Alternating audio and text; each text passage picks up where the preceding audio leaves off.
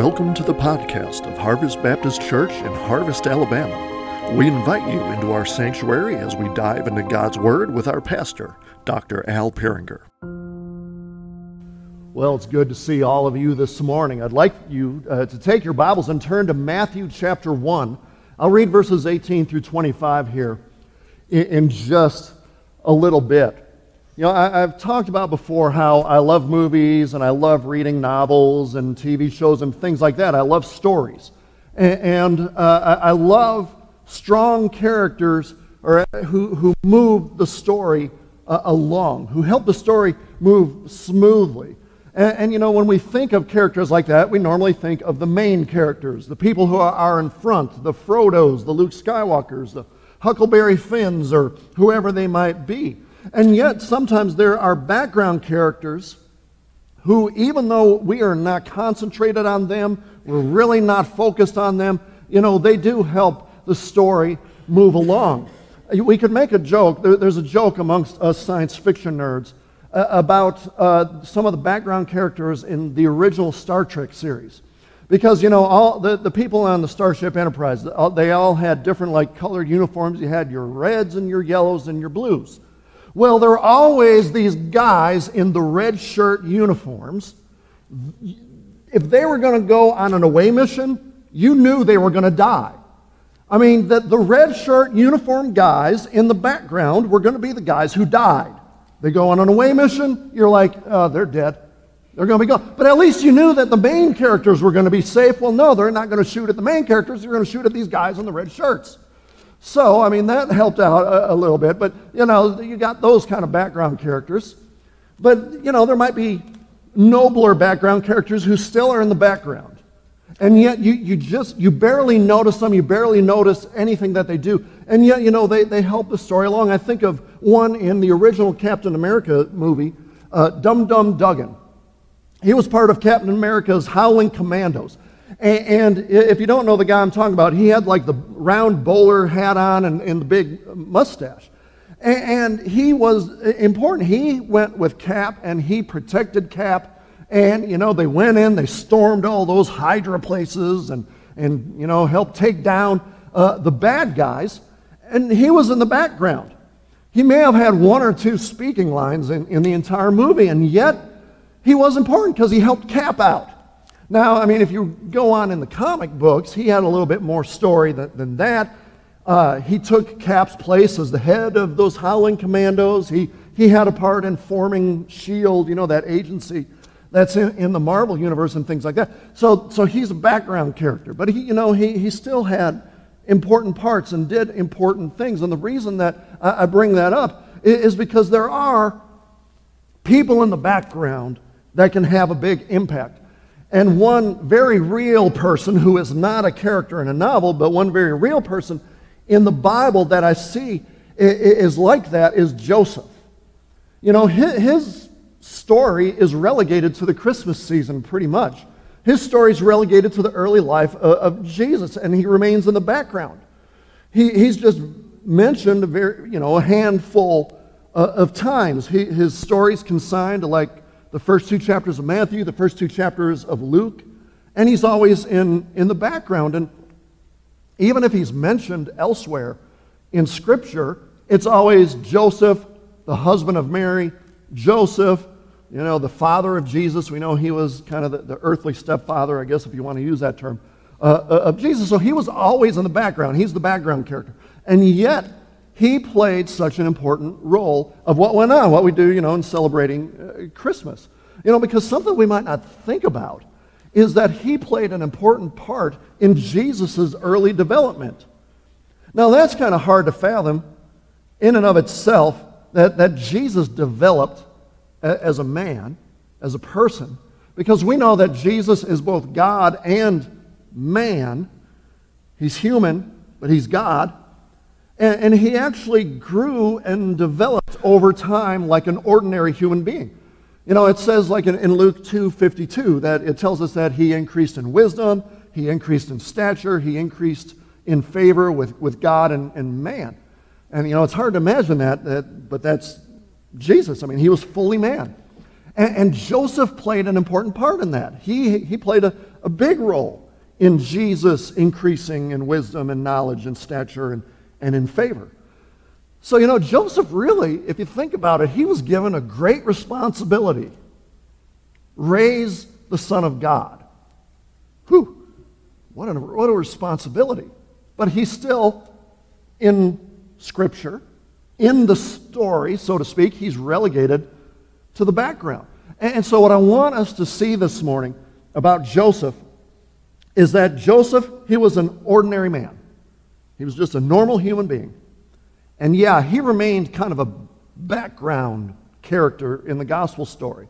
Yet he was used mightily of God to advance God's redemptive purposes because he had developed certain characteristics and integrity and virtue in his life that made him usable by God. There's a reason Joseph was there. There's a reason why God used Joseph. What I want us to take away from the passage today is that us ordinary people who work in the background, we can develop these same characteristics and integrity and virtue that makes us useful to God's plan, that makes us usable so that we advance God's holy kingdom. So even though Joseph is in the background, there are still things we can learn from him. And so I want to read verses 18 through 25 of Matthew chapter 1, if you'll stand in reverence to the reading of God's holy word as I read these verses. Matthew writes this: Now the birth of Jesus Christ took place in this way. When his mother Mary had been betrothed to Joseph before they came together, she was found to be with child from the Holy Spirit. And her husband Joseph, being a just man and unwilling to put her to shame, resolved to divorce her quietly. But as he considered these things, behold, an angel of the Lord appeared to him in a dream, saying, Joseph, son of David, do not fear to take Mary as your wife, for that which is conceived in her is from the Holy Spirit.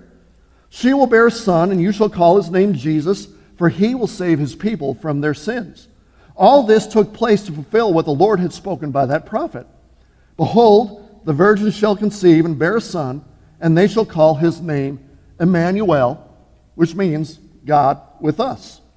When Joseph woke from sleep, he did as the angel of the Lord commanded him. He took his wife, but knew her not until she had given birth to a son, and he called his name Jesus. Let's pray. Our God in heaven, I just pray that you would work in our hearts, and we see examples in Scripture like Joseph of integrity, of character.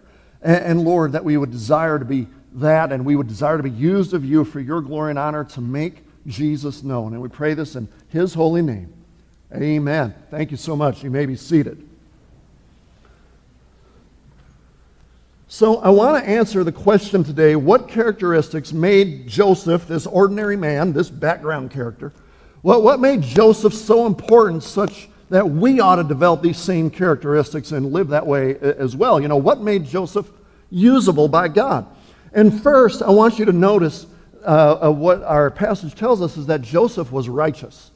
Joseph was righteous. Now let me give just a little bit of background, a little context, so we understand kind of what's going on here. We find in this passage that Mary is betrothed to Joseph.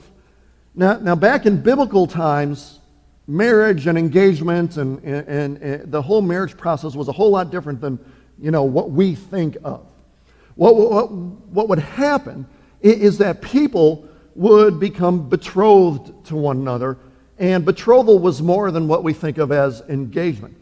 In a special sense, they were what I will term as they were already partially married at that point. What in the world does that mean? I mean, they were bonded together, but they were not fully married yet so as to enjoy the privileges of marriage. So the next step would have been for the bridegroom to prepare a household for his wife and then his family. And then when the time came for the wedding, he and his friends and family, they'd come to the bride's parents' house. They'd get the bride, they'd take the bride and all her family and friends and go to the house that he had prepared, and they'd have the wedding, and then they'd have a feast, they'd have a party. Honestly, these wedding parties would go on for days. And so then they would be like fully married.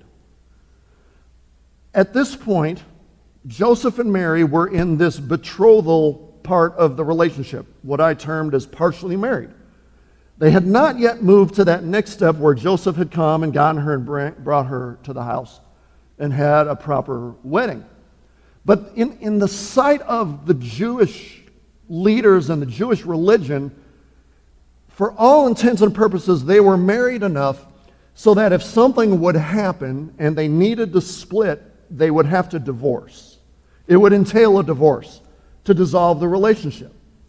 So that's the context where we find ourselves. And this is the context that Joseph finds himself. He's betrothed to Mary. And then he finds out Mary is pregnant. So now in verse 19, it says that Joseph was a just man. Other translations might say righteous. He was a righteous man. And when they describe him as righteous, what it's saying is Joseph, he was a good guy. He was upright in character. He followed God's law. He was as faithful to God as he could be. He was a good Jew. He celebrated the festivals. He gave the sacrifices. He worshiped and he followed Yahweh, the God of his ancestors. Now, because he was righteous and because he was just and because he knew the law, and he wanted to please God, that's what part of being just and righteous is, wanting to please God, he would not and could not have any part of just winking at sin or seeming to ignore sin or give the impression of being a part of sin. So now, here's Mary, and she's pregnant.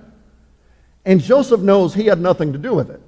So on the surface level, the way things looked, it would seem that Mary committed adultery because they're partially married, right? And so if you have relations outside of marriage, that's adultery. You know, now Mary probably told Joseph all about the angel and, you know, she's still a virgin. The Holy Spirit was going to come upon her. She was going to birth the Messiah and things like that. But let's face it. Somebody comes to you with that story. Yeah, an angel appeared to me and said I'd still be a virgin, but I'd give birth to a baby and blah, blah, blah. I mean, you heard that story. You'd be like, yeah, right. You know, Joseph heard the story and he's like, yeah, right, whatever. And so, because Joseph was righteous and didn't want to connect with sin, he was going to pursue divorce because he couldn't give kind of a wink to her unfaithfulness, her seeming unfaithfulness. He couldn't share, by extension, in her guilt. And so by divorcing Mary, he thought he was doing what was right in the eyes of God. He didn't want to dishonor God by connecting himself to what Mary did by appearances. So here's the lesson for us.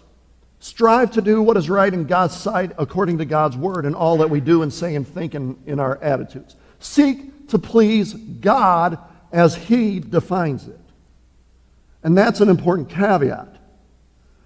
Because unfortunately, the Christian culture that seems to be growing in our day and age, so many people seek to please men, so many people seek to please themselves, so many people seek to conform themselves to the values of the world, so they cease trying to do what God says. They cease trying to follow his word. They cease trying to do what is right according to God, not according to the world or themselves or anybody else. Because what makes a person righteous, first, what makes a person righteous is faith in Jesus Christ. That gives you a right standing before God. But then by the power of the Holy Spirit, you're empowered to do what is right according to God. Not according to man, not according to the world, what's right according to God.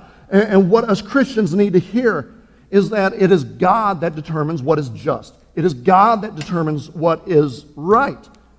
The current political atmosphere and politicians do not determine what is right. Politicians don't determine what is right. Can I get an amen on that? But neither does the Hollywood elite who are out there, be they sports stars, movie stars, whatever, who are trying to tell you what to think and what to believe. And they, I'm a movie star, I'm an important person, and I'm going to tell you what's right, and this is right. Okay. Most of the world are lemmings. They're just going to follow. They're just going to follow it. Okay, if you say so. If their sports star says, this is what I think is right. Oh, okay. I mean, if LeBron James or whoever, Aaron Rodgers says this is right, well, it must be right. They don't determine what's right. Social movements don't determine what's right. Guess who determines what's right? God determines what's right. God determines what's right, and he reveals it in his word. And so, like Joseph, we seek to please God by doing what is right according to what God says in his word. Joseph was a righteous man. We seek to be righteous. We first seek faith in Jesus Christ, have a right standing, and then by the power of the Holy Spirit, we seek to do what's right according to his word. So that's one characteristic. But the second characteristic about Joseph I want you to see today is that Joseph was merciful. Joseph was merciful. He wanted to do what was right in the sight of God, but he didn't. By doing that, it doesn't mean that he wanted to just go out there and start hurting people, right? He didn't go out there and just start being a jerk to Mary and to everybody else. You know, that's kind of the funny thing that I said a long time ago. Don't be a jerk. You know, you can be a Christian, you can do what is right in God's sight, but don't be a jerk about it. That'll be another one of them phrases you remember what I say, the weird things that I say. You don't have to be a jerk about it. And when you look at his situation, look at what Joseph was going through. He was under the assumption that Mary had committed adultery. I mean, in the circumstances, you can understand the assumption. So in his mind, Mary betrayed him. He was hurt. But Joseph wasn't going to take that hurt and then let that hurt turn into anger and bitterness and then do what he could to hurt Mary back. He wasn't going to seek revenge against Mary because of what he perceived to have been done to him, right? So our passage says that Joseph was just, he was righteous, and so he was going to do what was right in the eyes of God, but then it says he was unwilling to put her to shame. Another way you might want to translate that is that he wasn't going to disgrace her. He wasn't going to try and disgrace her. So his plan was to divorce her quietly. He was going to do the right thing and divorce her, but he was going to do it quietly. He didn't want to disgrace her. So that means he didn't want to make her a public spectacle. He didn't want to make a big deal and a big spectacle about what happened. He wasn't going to drag her name through the mud. Because, I mean, if he wanted to, he could have gone around and started bad-mouthing Mary, calling her all sorts of unflattering names. He could have spread rumors about her. He could have gossiped about her. And he could have turned their small village against her. Not that they didn't already know what was going on. I mean, if you've ever been part of a small community, everybody's up in everybody else's business. Not just in communities, but in other gatherings as well. And so they knew what was going on. And he could have made things so much worse for her by going around, hey, do you know what Mary did to me? She did blah, blah, blah, blah, blah.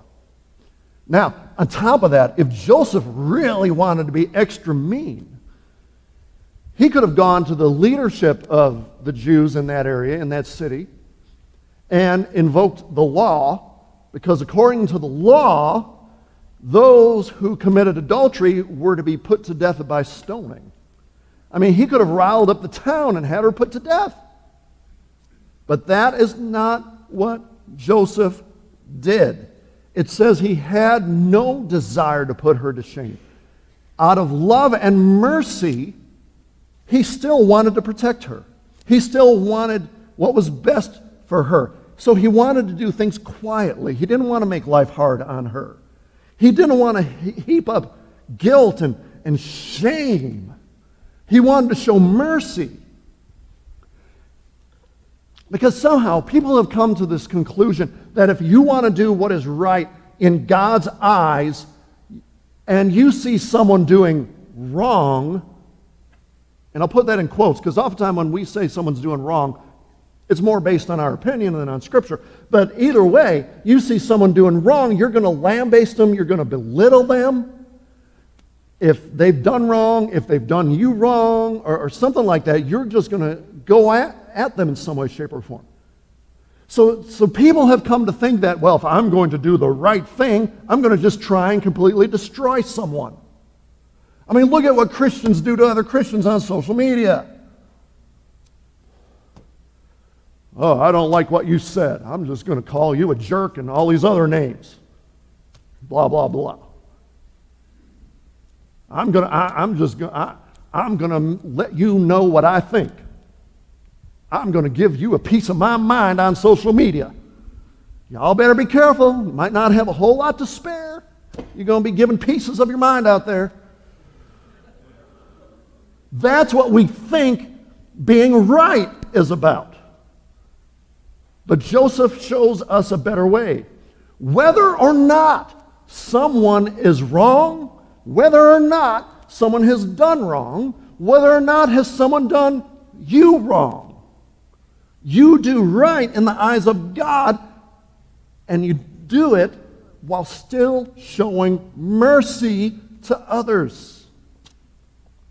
You know, there's this verse that I just have kept coming back to over the past few months. Micah 6:8. Let me read to you from the New Living Translation what Micah 6:8 says. O people, the Lord has told you what is good, and this is what he requires of you. Listen up. To do what is right, to love mercy, and to walk humbly with your God. The Lord has told you what is good. He has told you what is required of you. What is it that the Lord requires of you? To do what is right, to love mercy, and to walk humbly with your God. That's what God desires. You can do right, and you can be merciful to the ones who have done wrong. Because guess what? When we start taking on the self-righteous attitude of, well, it's my job to make sure this person knows everything that they've done wrong, and I'm going to call them every name in the book, we're forgetting one thing. We're forgetting that we're a sinner just like them, and guess what? We've all done wrong as well. So how would you like to be treated? Like you're treating the other person. That's why Jesus said in Matthew 7, stop trying to get that little sliver out of everybody else's eye when you got this big old log sticking out of yours. I don't know what in the world that is. That's the other thing. Not only do I have weird phrases, I have weird little hand things. Big old log coming out of your eye, and you're all worried about that person's sliver, speck. So someone has done wrong. Someone has done you wrong. Guess what? You don't seek to get back at them. You do right, and you love mercy. You make sure that your thoughts and attitudes and actions are right according to God and His Word, but you also show mercy to others because we're all sinners. We all have logs in our eyes. So be careful in how you treat others. Do right, but love mercy as well. And then the third characteristic I want to talk about with Joseph is that Joseph was obedient. Joseph was obedient. So Joseph had these plans in his mind. He was going to divorce Mary quietly, and he was just going to go on with his life. All right, I'm going to divorce Mary. I'm going to go on with my life. I'm going to do the carpenter thing. You know, I'll find another woman and, you know, raise a family with them, whatever. Well, now, he goes to sleep, and an angel of the Lord appeared to him in a dream, confirming the story that Mary had told him. Guess what? Mary is carrying the child by the Holy Spirit. And so he's given instructions from God what to do.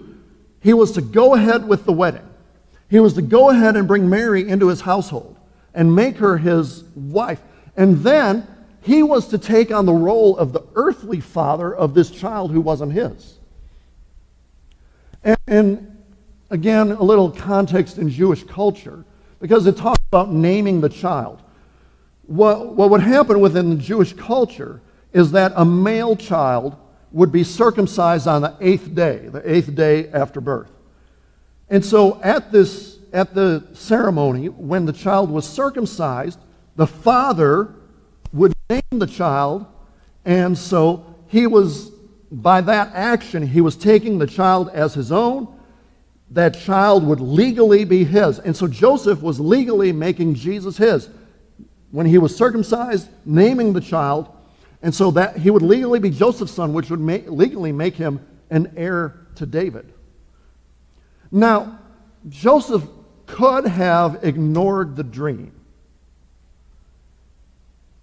He could have thought, oh, it's just a dream. He could have thought, oh, it was just some bad lamb that I ate or something like that, having this weird dream. Now, I've never had a dream with an angel. You probably can't just dismiss when something like that happens. I mean, an angel appears to you, you kind of remember that.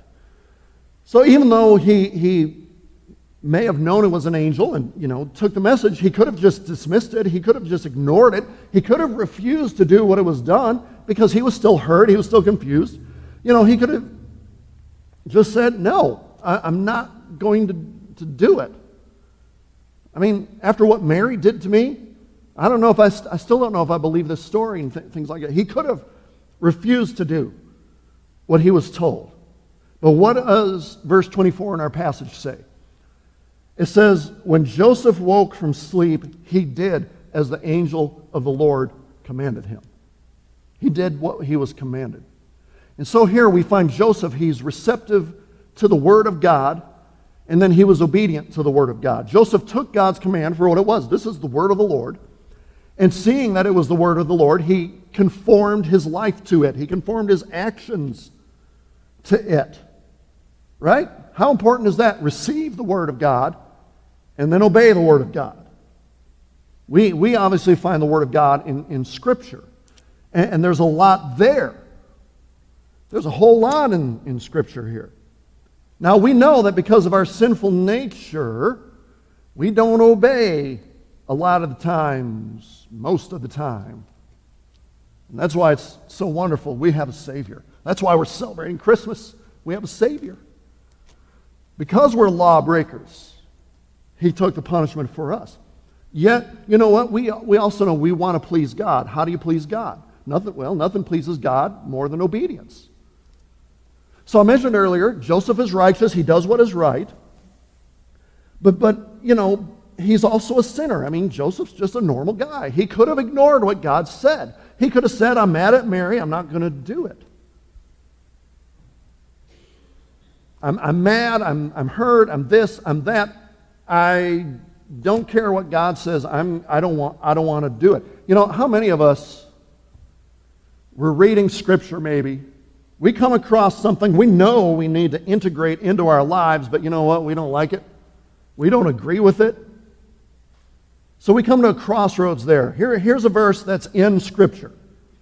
I don't like it. I don't necessarily agree with it. Well, you know what? It doesn't really matter if we like it or not, and it doesn't really matter if we agree with it or not. God said it. So what are we supposed to do with it? We're supposed to obey it, right? We come to that part of Scripture that says that you are to forgive. Forgive, or else, you're not going to be forgiven. Okay, God says to forgive so-and-so. Well, you know what? I'm not going to do it. I'm going to hold on to my bitterness. Or we come to that part where it says, love your neighbor. And we begin to think, you know what? I'm not overly sure that God has met my neighbor, because if God knew my neighbor, He wouldn't tell me to love him or anything like that. And boy, we come to that part about love your enemies. What? Love your enemies? Well, guess what? Don't matter. If you like it or not, agree with it or not, it's there. So you know what we do? We do it. We obey it. If anyone really had a genuine gripe, I guess it would be Joseph, in a sense. Kind of the sense I'm meaning. Because, he's still reeling from what he thought was betrayal. And still that hurt. And just because the angel came and said all that, yeah, there's relief, but there's remnants of all that stuff that's still there. But you know what? He was given a word by God. He received it, and he obeyed it. And so the question is, are we going to be like Joseph? Are we going to obey that word? Now, there's a whole lot more we could say about Joseph, but the thing is, here's this background character used of God Now, he's not the main person of the story. He's not even the focus of the passage that I read. Guess who the focus is? Someone who hasn't even been born yet. Jesus is the focus of that passage. Jesus, God the Son, who would become fully human, who would die on the cross to be the sacrifice for our sins. He's the main character, so to speak, even in this passage. Joseph is a background character. And a little reminder to us, guess what? We are background characters. We're not the hero in the story. Man, if you hear preachers or writers out there saying, you can be the hero of the story, look out. Jesus is the hero, period. Jesus is the focus, period. Jesus is the main, if you want to use the word character, obviously, not meant in the fictional sense, but he's the main man, period, not us. This is not the me show. This is not the you show. Everything is about Jesus. We are not the center. We're not the heroes. I remember seeing this video of a preacher, and he was telling the story of David and Goliath, and he was talking about, you're David. You can conquer your giants too. And I'm like, I felt like yelling out to him, look, sit down, son, before you hurt yourself. We're not David.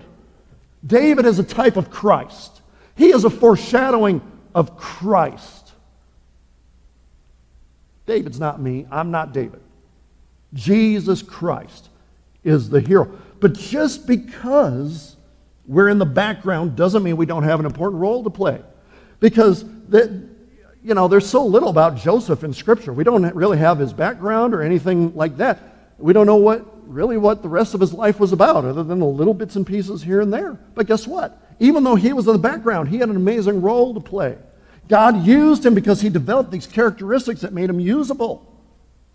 And so my prayer is that we would do the same. And so, Christian, maybe you want to come to the altar and pray that God would develop this character within you. And you make yourself available to God to be used by him as he sees fit. But maybe there's someone here who you can't be used of God because you don't belong to him yet. You're not a child of God because you haven't trusted in Jesus Christ. What a season to come and believe in Jesus Christ. What a season to give your life to Jesus Christ, who died for you and who rose for you. And so during the invitation, I'll be up front here. If you want to give your life to Christ, you come on. I will introduce you to Jesus, the baby who we celebrate at Christmas, who grew up to be the Savior of the world. Thanks for listening to the podcast of Harvest Baptist Church. For more information, visit us online at harvest-baptist.org or find us on Facebook, Instagram, or Twitter. You can also find info on our children's ministry on Facebook at Harvest Baptist Children's Ministry or on Instagram at kidsquest_HBC. Our student ministries on Facebook at HBC Vertical Student Ministry and on Instagram at VSM_HBC. We welcome you to join us on Sunday mornings at 10 a.m. We are located at 8999 Waltrana Highway in Harvest, Alabama.